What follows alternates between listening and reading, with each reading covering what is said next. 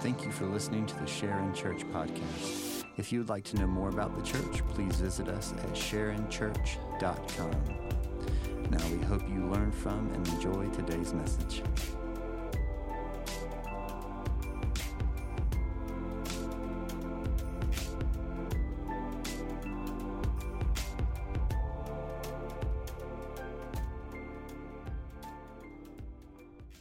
So if you grab your Bibles and turn to Exodus chapter 35. Exodus 35, we'll do the offering at the end here today. And I know it feels slimy. I don't mean for it to feel slimy. I just want to give us a chance to worship together. And so Exodus 35, we're in a series through the book of Exodus.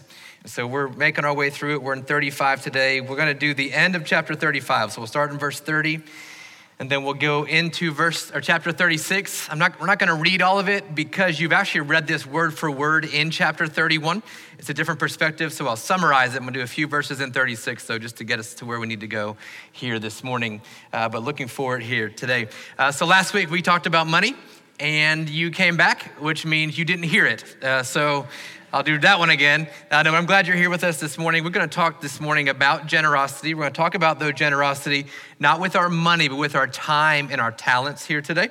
And so we'll talk about that this morning.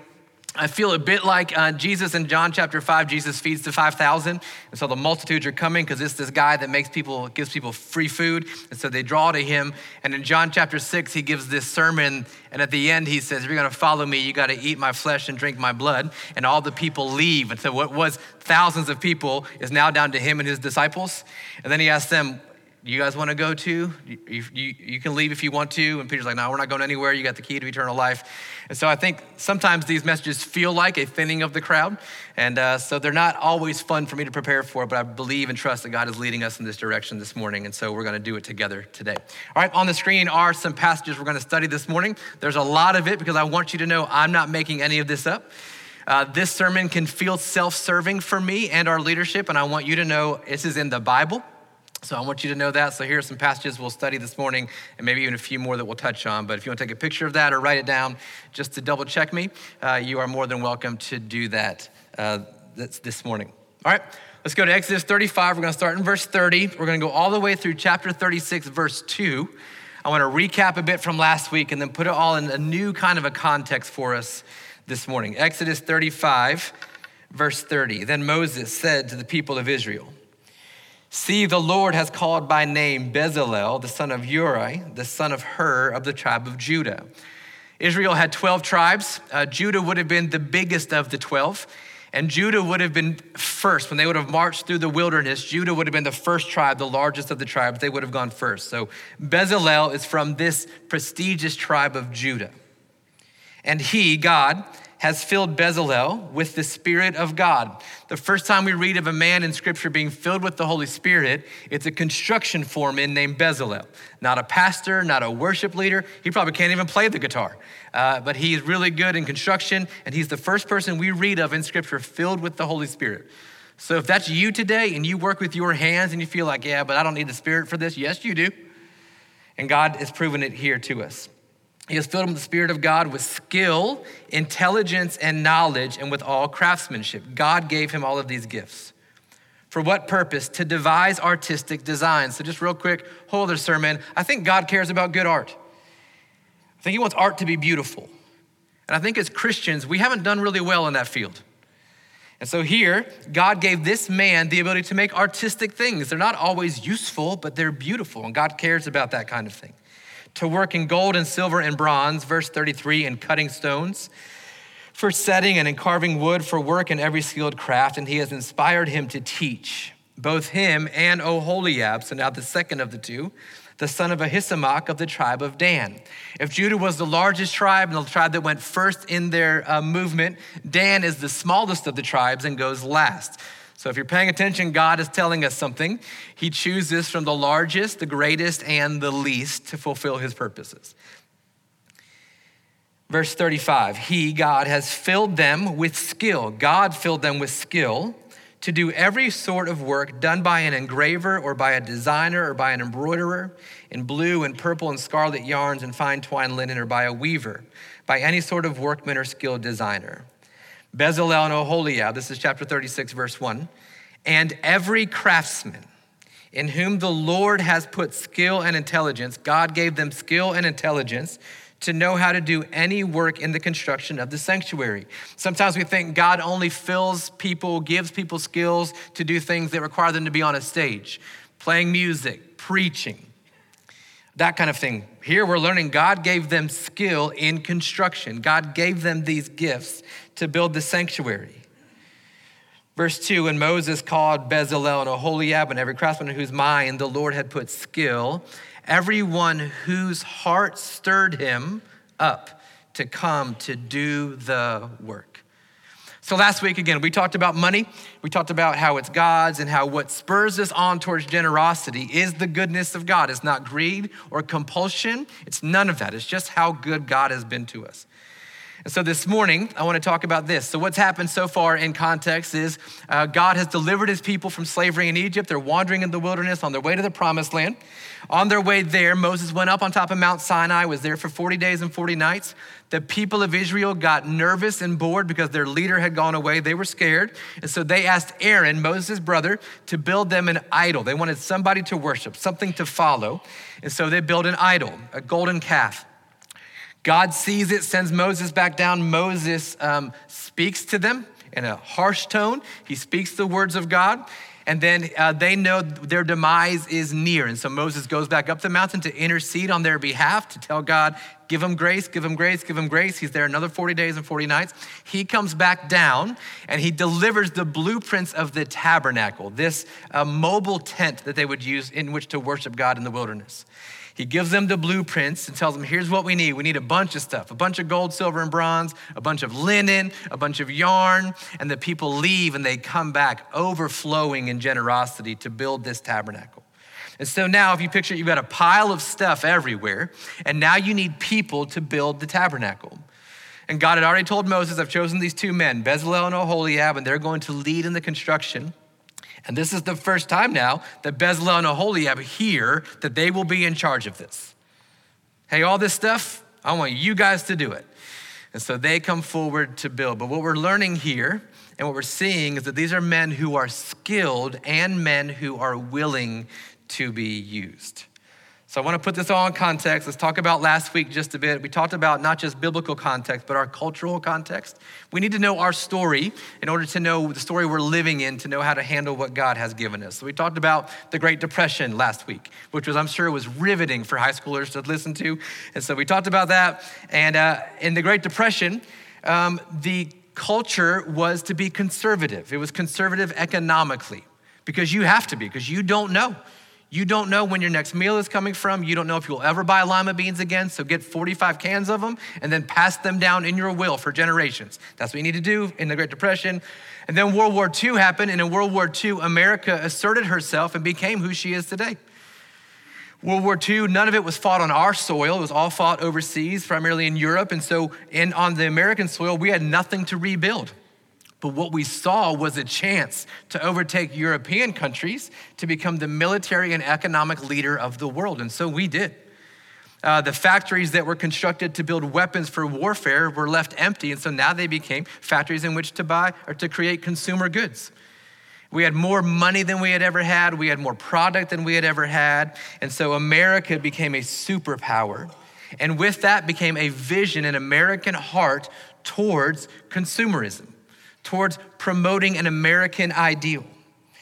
But they had to, marketers, consumers had to figure out, how do we move people from a Great Depression mindset of conservatism into being consumers? How do we make people who are stingy, how do we make them spend more? And if you're like my kids, you just pester them to death and then they spend more. That's how it works in my family. But how do they do it? And so then came the rise of marketing. But there's an economist named Victor Lebo who was a World War II economist, and he made this statement. He said, our enormously productive economy demands that we make consumption our way of life, that we convert the buying and use of goods into rituals, that we seek our spiritual satisfaction, our ego satisfaction in consumption. We need things consumed, burned up, worn out, replaced, and discarded at an ever-increasing rate. What he saw was if we're going to be an economic superpower, we're gonna have to buy a lot of stuff. We have to have money in people's hands. And so we gotta make stuff consumable so they keep buying more and more and more. Then came the rise of marketing and public relations and in what was called the inadequacy approach. This approach in marketing was to tell you, you are inadequate unless you spend $90,000 on a Chevy Tahoe, and then you're adequate. Before that, you're the scum of the earth, but if you have this, now you're finally adequate, but only for 5 years, because then the engine goes bad and you need a new transmission, right? That's what we're told. You're told you're not good enough unless you have this many rooms in your house, or unless you have this kind of furniture, or unless everything in your house is white, and then you're good enough. That's how you know that you're good enough. That's inadequacy approach. And they divide it into two separate wings. One was called planned obsolescence. This is where you plan things to go obsolete over time. It's why light bulbs only lasted a few months at a time. It's why things wore out. It's called planned obsolescence. The second wing is called perceived obsolescence. Things may not actually become obsolete, but they're gonna make you feel like they're obsolete, kind of like bell bottoms, kind of like tweed jackets, like that. That's what happened. It's perceived obsolescence. It's trends, it's things that make you feel like it's going out of style. And I said last week, Apple has cornered the market on perceived obsolescence. They've figured out how to make you feel like you need the iPhone 35. You need it because it's drastically different than the other one. They figured it all out. And not just that, but now you need a watch and you need some glasses to go with that. That's what you need, and a computer and an iPad, right? They figured out perceived obsolescence. So this all rose at that time, post-World War II. And then marketers created a cycle that they called work, watch, spend, repeat. The idea was that you'd go to work at your 9 to 5, Monday through Friday. You'd come home exhausted. With the rise of mass communication, now you've got, 4 channels on your TV. And so you can watch a television program after or during dinner, because now there's TV dinners, and you can just watch TV and veg out. And the whole time there's a product placement, there's advertising, all of that is happening. And you're being told you are inadequate unless you have this. And then came Saturday morning and you went to mystical, magical place called a shopping mall. And then while you were there, you were met with people in the hallways handing you samples and telling you things. There were smells filling the hallways and you were told you were inadequate unless you buy. And that just reinforced what you heard on your TV programming Monday through Friday. And so you bought, you spent. But then you overspent, which means you had to work even harder the next week, which meant you were even more tired and you vegged out even more, and that cycle repeated over and over and over again. And even today in 2022, we are living in this same routine because now we have social media, and you thought TV was bad. Now they can target you based on your age and gender and where you live, and the things that you've liked on your Instagram feed already. They're making us more and more consumers. And so the idea is that you gotta keep up, you gotta stay on trend. And we said last week, this is the story that we as the church have been born into. We've been born into this ideal. To buy, spend. And so when the Bible comes along and you read scripture, it says, no, don't spend, give. It causes tension within us. This is the story we've been born into, the story of consumerism. And the sad truth is that it seeped its way into the church. But we can trace this American church movement all the way back to around the same time period, which is fascinating to me. So around this same time, post-World War II, we had the rise of the baby boomers, affectionately called the me generation.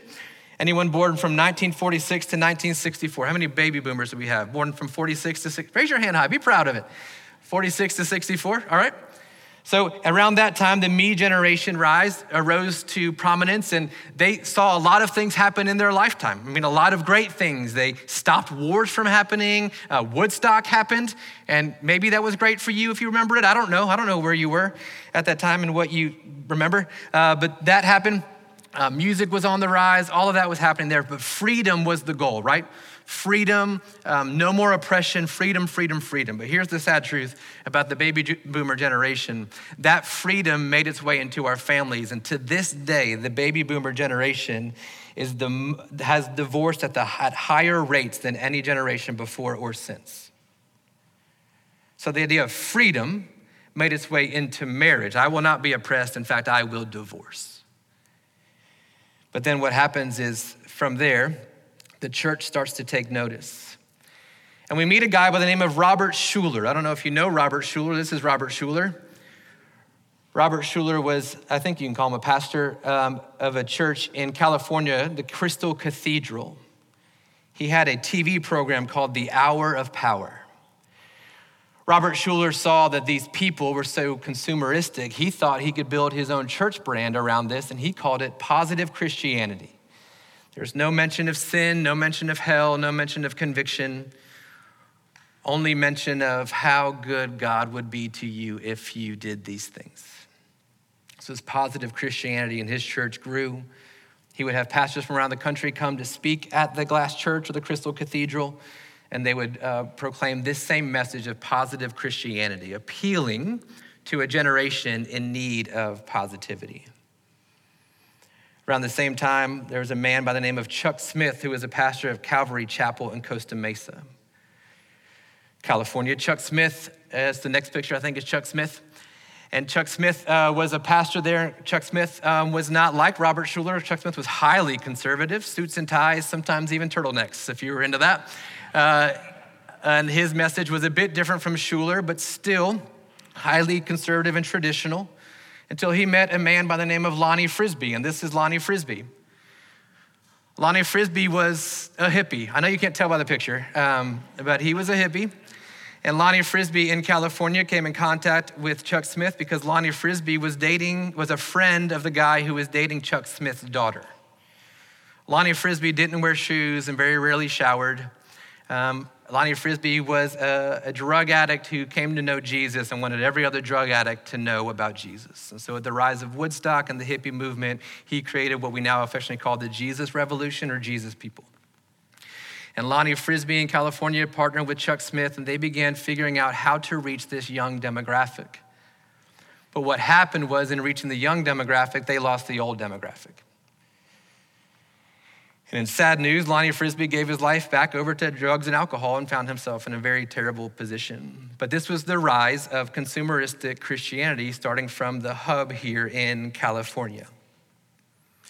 In 1965, even worldwide, everything communal, everything that required community began to decline. This is a fact for you. 1965 was the peak of the bowling league movement. Bowling leagues have never seen the same numbers since 1965.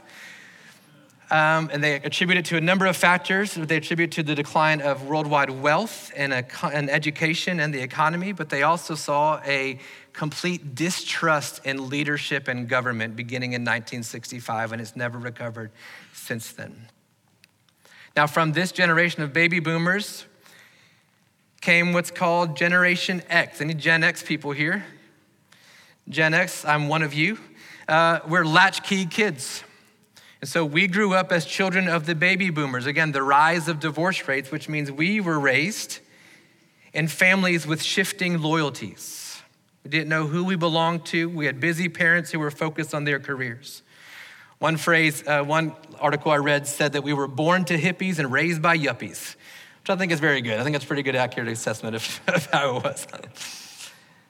But the values and culture of the baby boomer churches were not connecting to Generation X. And so we saw the decline of church attendance with Gen X. Insert Bill Hybels in Willow Creek. Not here to pronounce anything other than this is just history. I want to walk us through it so we understand where we are. Don't go tell anybody things that I said because you don't like what I said. Bill Hybels was a businessman. He was an economist, a finance expert, and a business expert who felt the call to ministry while in business school and became a pastor. He had a strong emphasis on business and vision. He was a vision caster, and his church was built primarily on Bill Hybels' vision.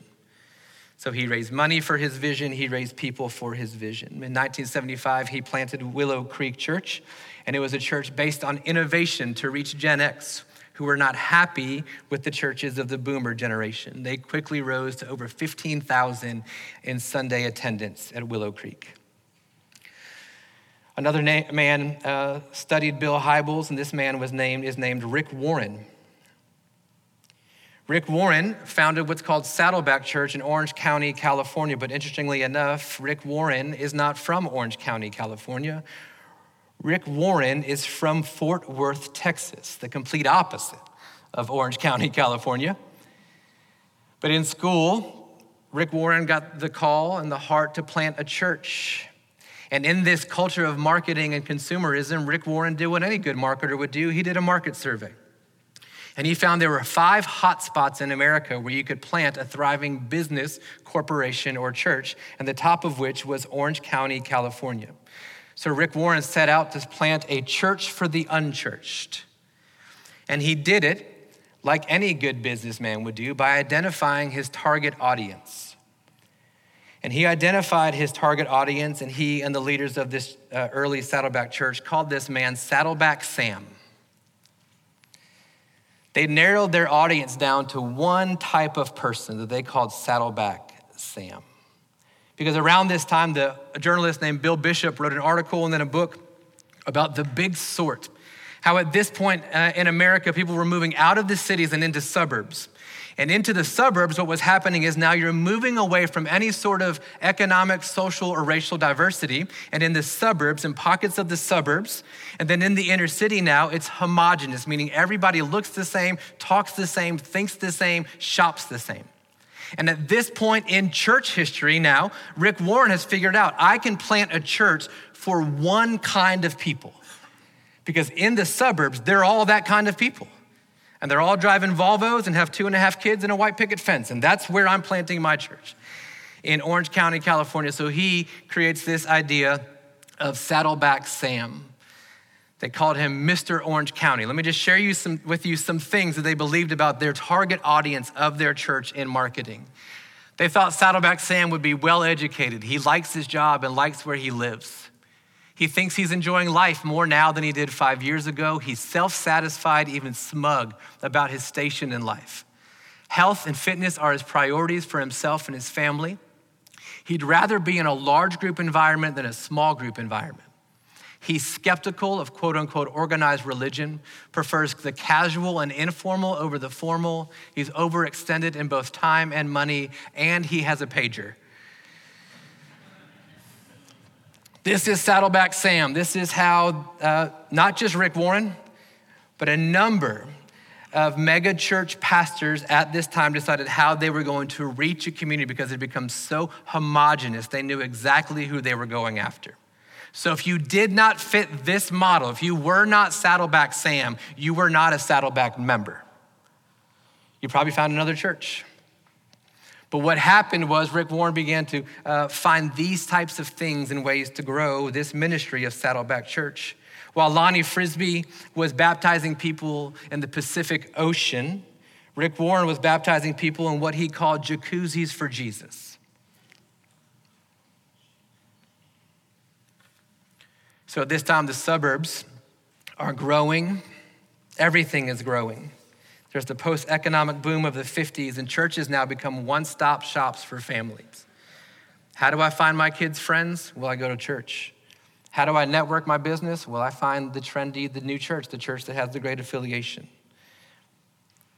How do I figure out business policies? How do I figure out how to be a good businessman? Well, I go to church. Around this time, because of the suburbs, people got used to time in the car. They would drive 20 to 30, 40 minutes to go to work. So it was not a stretch for them to drive 30 to 40 minutes to get to church. Everything was bigger. Technology, infrastructure, technological advancements were happening. We had the rise of quality cars. We had the rise of highways and interstates. And because you could drive 40 minutes meant you could pass the churches you didn't like to find the one that you thought you would like because you want to be affiliated with that name or that pastor or those people or those programs. Saw the rise of audio amplifiers and sound systems, but the biggest change in culture at this time in the mid 70s to early 80s was air conditioning. Amen? Air conditioning meant that people didn't have to live in the north anymore. They could live in the south and like it. And so they would move, but air conditioning became a staple of new homes and shopping centers and malls, and churches who were anything had air conditioning. Now, none of these things, none of the technological advances, not cars and highways and interstates or audio amplifiers or sound systems or AC, none of that was created for churches, but it's hard to imagine our church culture nowadays without any of it, isn't it? It's hard to think about a local group of people. And again, because you would drive to church, you found a church based on the affiliation with the pastor or the programs or your preferences. And it's not gotten any better, because now we have the rise of social media and celebrity pastors. You think you're cool? Well, you're not cool until you go to so-and-so's church. You know what cool Christianity looks like? It looks like this. We shop churches now instead of being part of them.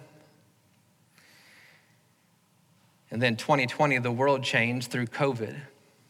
And with American consumerism at its peak, the church found its niche with streaming services.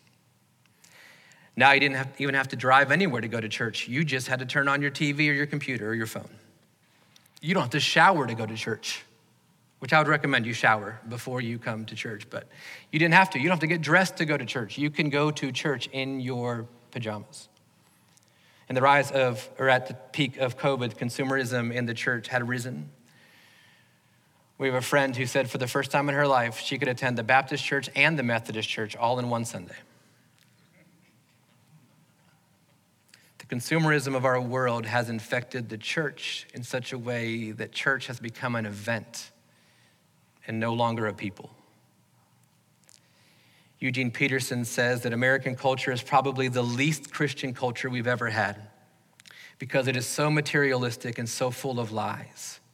The problem is people have been treated as consumers for so long, they don't know any other way to live.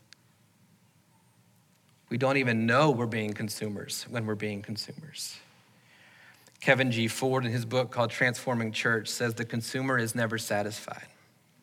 Rather than being transformed into a life of sacrifice and service, the consumer will demand more and more of others. But the Bible speaks nothing of Christians who consume. The Bible speaks of Christians who serve and sacrifice, who love one another when it costs them something. So I believe this passage in Exodus is about this. I believe it's about the church. I believe it's about using our God-given gifts for his glory in the church, among the people of God, to lead other people to worship him. For the first time in history, followers of God are about to have a place to worship in Exodus 36. They haven't had this before. They've been a people, they've been a wandering people, but now they're going to have a place of worship. A place in which the presence of God is felt and is manifest. And for the first time in the culture, in the history of this culture, they're gonna have a place for God to worship. We'll talk more about that in a couple of weeks. But in this place now, God is going to tell them how we are to worship, what you are to do, what kind of people we are to be. There was a phrase that floated around churches from a couple of books, a number probably 10 or 15 years ago, and this was the phrase. The church is the only organization that exists for the good of its non-members. And to a point, I agree with it. But biblically, I cannot fully agree with it. Because I believe the church exists primarily for the glory of God and for the good of the saints. That's why the church exists. Then from there, we share the gospel with the world. But what's happened in church culture is that we've become so programmed to sit at surface level in our giving, surface level in our talent and in our time, that we're no longer a force to be reckoned with in the world. And this is not just my opinion. I believe this is true in Scripture. I'm going to show it to you through the New Testament. Galatians chapter 6, verse 9. Paul says to the church at Galatia, "Let us not grow weary of doing good, for in due season we will reap if we do not give up. So then, as we have opportunity, let us do good to everyone, especially those who are of the household of faith." Primarily, we are to do good to everyone, but especially those in the household of faith, because church is not an event, church is a family. And when church becomes an event, we no longer have to serve those in our midst. It's a means to an end, but when church is a family, it changes everything for us. When we forget that church is family and not an event, we kick in consumerism and we consume church. We consume people, we consume programs, but we are not the church. Paul in Ephesians chapter 4, verse 11 through 16 says that God gave the apostles and prophets, those of the Old and New Testament, the evangelists, shepherds, and teachers, those that we have today, to equip the saints for the work of ministry, for the work of deaconing, for the work of being a deacon, of serving. The saints being the church. For what purpose? For the building up of the body of Christ, that is the church, until we all attain to the unity of the faith and of the knowledge of the Son of God, to mature manhood, to the measure of the stature of the fullness of Christ, so that we, the church, may no longer be children, tossed to and fro by the waves and carried about by every wind of doctrine, by human cunning, by craftiness and deceitful schemes. How are we doing so far, church? How are we doing in growing the body up so well that we're not tempted by the ways of the world? I would say we're struggling. Christian students are leaving the church. Christian students are making decisions about their sexuality, not based on the teachings of the Bible, but on the teachings of the world. Rather, speaking the truth in love, we are to grow up in every way into him who is the head, into Christ, from whom the whole body, the church, joined and held together by every joint with which it is equipped, when each part is working properly, makes the body grow so that it builds itself up in love. But wait, there's more. Romans chapter 12. Paul says, I appeal to you, therefore, brothers, the church, by the mercies of God, to present your bodies as a living sacrifice. Not to present your ideas, not to present your desires, present your bodies as a living sacrifice, holy and acceptable to God, which is your spiritual worship.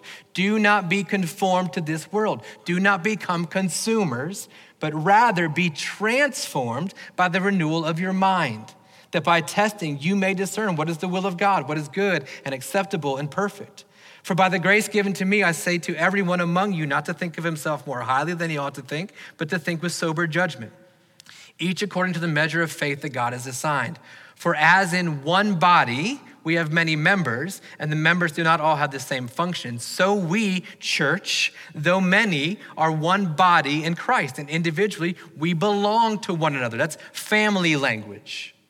Having gifts that differ according to the grace given to us, let us use them. If prophecy in proportion to our faith, if service in our serving, the one who teaches in his teaching, the one who exhorts in his exhortation, the one who contributes in generosity, the one who leads with zeal, the one who does acts of mercy with cheerfulness. Peter, in his letter to the church suffering under persecution, 1 Peter 4 says, the end of all things is at hand. Therefore, be self-controlled and sober-minded for the sake of your prayers. Above all, keep loving one another earnestly, since love covers a multitude of sins. Show hospitality to one another without grumbling. Show hospitality to those that are younger than you without grumbling. Show hospitality to those that are older than you without grumbling. Show hospitality to those who are different skin color than you without grumbling. Show hospitality to those who vote differently than you without grumbling. As each has received a gift, as each member has received the gift, use it to serve one another. Church, as good stewards of God's varied grace, whoever speaks as the one who speaks oracles of God, whoever serves as the one who serves by the strength that God supplies, in order that in everything God may be glorified through Jesus Christ. To him belong glory and dominion forever and ever. Amen. But because we have become consumers without realizing it, we have lost being the church. And so we consume.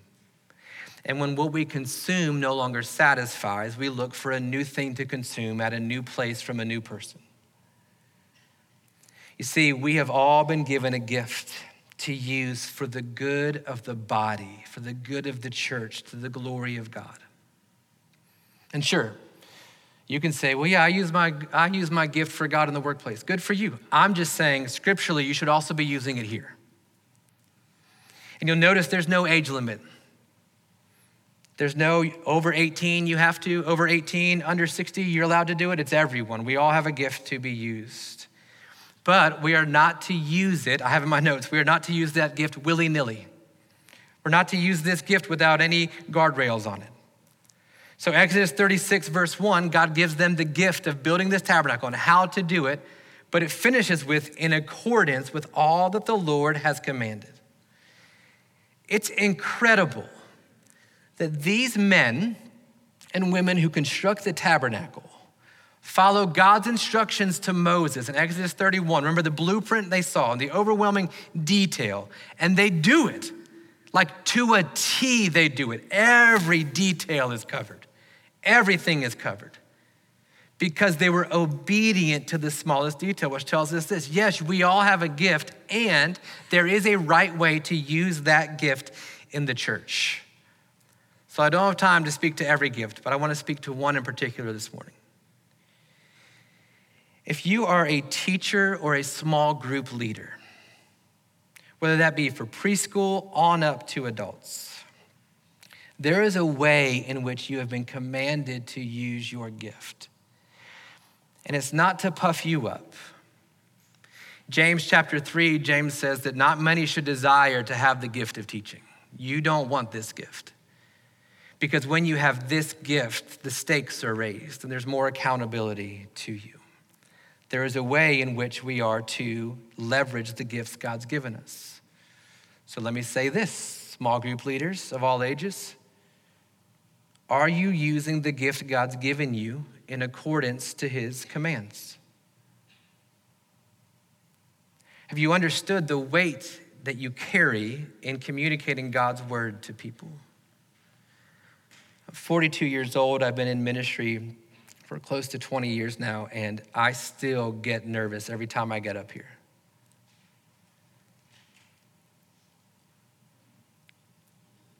Secondly, Exodus 36, verse 8, all the craftsmen among the workmen made the tabernacle with 10 curtains. They were made of fine twined linen and blue and purple and scarlet yarns with cherubim skillfully worked. It's not enough to have a gift. I think we have to work to become skillful at it. We work at the gift God's given us. It's interesting to think about these craftsmen, about where they honed their skills. Where did they use these skills in their crafts? They did it in slavery. As a hobby. There were women embroidering as a hobby. There were men doing metalwork and masonry. They were doing this as a hobby, not knowing that one day God would call upon them to build the tabernacle. But they worked at it. They were skillful in it. They worked hard at their gift. So whatever gift God's given you, it's not enough to say I have the gift. We have to become skillful at the gift. Why? Because it matters to the body. We're building each other up. Well, then the argument is, man, I would love to. I'm just so busy. I've already stepped in it, so let's just keep going. It's interesting that when we speak in the church of first fruits, we talk about it in regards to money. And we'll say, no, God wants your first 10%. We get arguments about gross income versus net income. We do all that. But we never talk about this when it comes to time and talent. Did student ministry for about a decade or so. And you wouldn't believe the number of times somebody called me up and said, hey, is there any way you could use a couch for your youth room? What kind of couch? Oh, I don't know. We've had it about 35 years. We're getting rid of it. Do you want it? Why would I want your old couch? You don't want your old couch. Why do I want your old couch? But I'm too nice, and I would say yes. And so we'd go get it, and we'd bring it to the church, and we'd carry up 2 flights of stairs to get to the youth room, and we'd set it up. And we'd dump all kinds of stuff out of the cushions of that couch, like not even prepared to be given to the church. But it's interesting that when we speak of the talents God's given us and the time that God has given us, we are just like that old couch. Sure, church, you can have what's left over. I've given my best to my corporation, and I'll give the church what's left over on Sunday or Wednesday night. I've given my best to the world. I've given my best to wherever I'm traveling to. I've given my best to that travel ball team. I've given my best there. And if I have time, then sure, I'd love to serve in the kids' ministry. And yet when we talk about money, it's no, give off the top, give the first fruits. I would say that's gonna have to make its way throughout all of our teaching. If you're gonna give of your time and your talent, you better give the best you've got, because it's for the glory of God. And I know it sounds self-serving, I get that, but I'm trying to help us engage here a bit more. This is our time and our talents. So let's talk again, small group leaders. How's that going for you? It's not honorably using your gift to cram the curriculum early Sunday morning or Saturday night. It's just not. I love you, it's not. It's not. You are to give your first fruits, the best of who you are. You've been given a gift. When you sign up to serve in our kids ministry and preschool ministry, it's not giving your best to get here 10 minutes late. Gosh, I'm going to get in trouble. It's not giving your best. You don't show up late to work. And there are families who are depending on that. It's not your best to just clock in at this time of service and then to clock back out. It's not giving your best. That's not worship. That's not glorifying God. That's consumerism is what that is, and it's evil. Student ministry volunteers, it's not giving your best to flake out. There are kids who need consistency in their life, and you might be it. You might be the only one. And you can't just not show up because I just volunteered. You didn't just volunteer. You've been given a calling by God. Hospitality, greeting people at the doors. If we're gonna give our best, we've gotta give our best. Sunday morning is a Saturday night decision sometimes.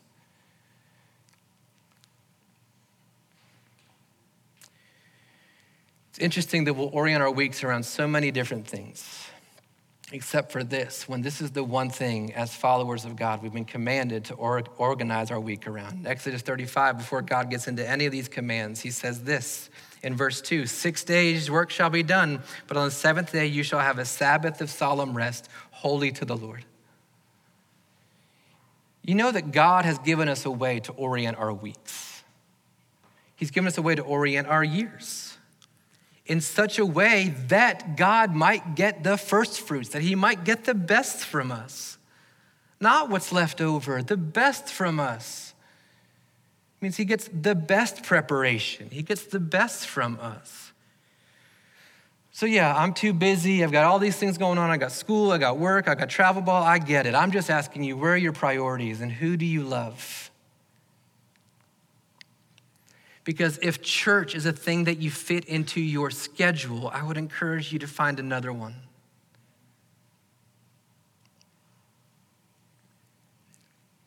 So what happened for these Israelites? Because a couple chapters earlier, they were using their gifts and their time and their resources to build an idol. Like these same people who are working with gold were probably the same ones who were building an idol. What happened to them? How did they so quickly move from being so consumeristic into being such an expression of the church? What happened for them? I think first what happened was repentance based on the character of God. That's what happened. Exodus 33, verse 4, Moses comes down and proclaims what God has said. And when they heard this disastrous word, they mourned. Are you mourning this morning, or are you just mad? Are you cynical? Are you trying to figure out ways, yeah, but? Or are we mourning? Are we grieving over the fact that we have not given God our best? We've given him the leftovers. And when that runs dry, we'll be cynical and move on to somewhere else. They mourned, they were grieved over their sin. They were grieved over it, not guilted, they were grieved. And then, because of their grief, though, they saw the character of God in Exodus 34. The Lord, a God merciful and gracious, slow to anger, abounding in steadfast love and faithfulness. As consumers, we should be condemned. We should be condemned. And yet God is slow to anger and abounding in steadfast love and faithfulness, keeping steadfast love for thousands, forgiving iniquity and transgression and sin, but who will by no means clear the guilty, visiting the iniquity of the fathers on the children and the children's children to the third and the fourth generation. What happened to them? How did they move from being consumers to actually living like the church? They were grieved by their sin of consumerism and idol worship, and they were moved by the grace of God. And their response was, yeah, how could I not? How could I not do that? So Mallory comes up, and I'm just gonna wrap up, and then we'll do our offering. But sometimes we buy into the lie that I can serve God without serving his bride, who is the church. No, I'm serving God. I just don't do it in the church. I've got a bride, and I love her. Goodness, I love her. She's amazing. And if you're going to be my friend, you're going to be close to me, I need you to serve and love my bride. And if I'm out of town and her car won't start, I need a friend who will go over there and jump the car for her. You can't tell me you love me, but you're not going to serve my bride. And in the same way, we try to say, yeah, I love God, I'm just too busy for his bride. Then you don't love God. You love what God gives you. You love what you get from him. You love the pep talk you get on a Sunday morning. But I would just have to wonder if you actually love the husband, if you don't love and serve his bride. So I don't know where all this hits you this morning, but I'm gonna tell you, his bride needs you because you're part of it. And I'm not gonna blow smoke and tell you how great it is and how uplifted you will be once you see the smiles on those little kids' faces. It's gonna be hard, and it requires sacrifice. It means saying no to Braves tickets because you're serving that Sunday morning at church. That's what it means. To be part of a family means that if it's family time, it's family time. Then I'm gonna serve the family. It means that if God's given you something that you are good at, and by the way, as Christians, you're allowed to say you're good at something. It's not bragging. You're allowed to be good at it. And you can believe that God gave that to you and you love to do it. Let's do it here. Like, are you good at decorating your home? Like, do you have an eye for that? Let's do it here. Do you love seeing little children? Do you love seeing the light bulb come on for them when they finally understand something? Let's do that here. Like, I know you like it when you're teaching from 7:30 to 2:30 Monday through Friday. I'm just asking, would you do that here? There are plenty of ways to be doing that here. Because we've been called to serve one another in love in a way that would root us and ground us so the world has no shot at the church. But if we're just going to consume, then we will find ourselves like every other corporation in the world. We will run dry because we can't out-entertain Disney and we can't outsport ESPN and we can't out-music Nashville. We can't do it. But we can love each other well and serve the church well. We love God by serving his bride. Would you bow your heads and close your eyes this morning? And just allow the word of God to make its way into your heart and your soul. And what's true is that there's some of us here who have started coming here out of consumerism. And I love that you're here, and I hope you're being fed and being challenged. But I would ask you to just evaluate why. Because that church you left might need you.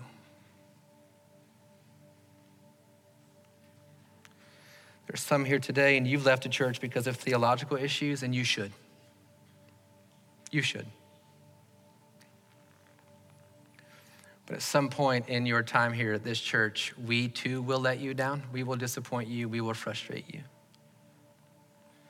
But I want you to hear this. I believe we're family. And I'm in it as long as you're in it with me. Got brothers and sisters in this room. We don't have members and attenders. I've got brothers and sisters here. We all need each other. So maybe for you, what has to happen this morning is you're gonna have to grieve over sin of consumerism.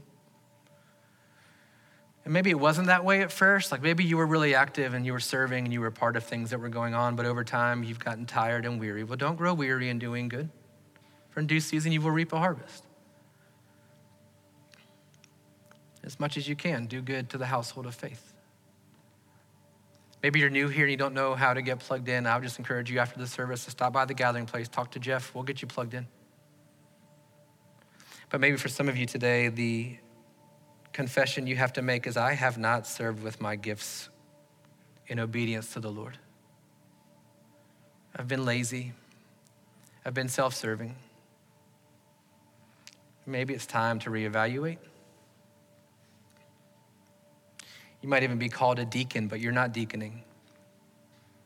You might be called an elder, but you're not eldering. Church needs you. The bride of Christ needs you. And God has determined the boundary places and the times in which you would live. And you didn't get here because your job transferred. You got here because God called you here. Let's do this together. Maybe you're here this morning and you're not part of a family. Maybe you aren't part of this family of God because you haven't given your life to Jesus. I want to invite you into that today. That there's a family here that wants to love you and walk with you, that you're not alone. A family that I could say would never leave you or forsake you as best as we can. We won't. So we'd love to have conversations with you about that. But what I want to ask us to do is to stand, and on the screen will be ways for us to give. So if you'll stand, there are ways on the screen for us to give today. If you've come prepared to give financially, you can give. And they're there. We'll collect the offering in the hallways as well if you've come prepared to give in that way. But also on the screen is a way for you to get ready to serve in our church. So if you want to text this word serve to 678-671-5440, you'll just get a question back that asks you, where do you want to serve? And then you tell us. And then we figure it out. So you can literally get your phones right now and do it if you want to. Or you can talk with Jeff after the service today. But a way that we remind ourselves that our offering is not about us, but it's about God.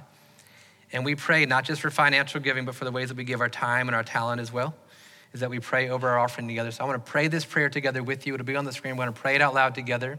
I'll give us a benediction and we'll be dismissed. Let's pray this prayer. Loving God, I come to you in thanksgiving, knowing that all I am and all I have is a gift from you.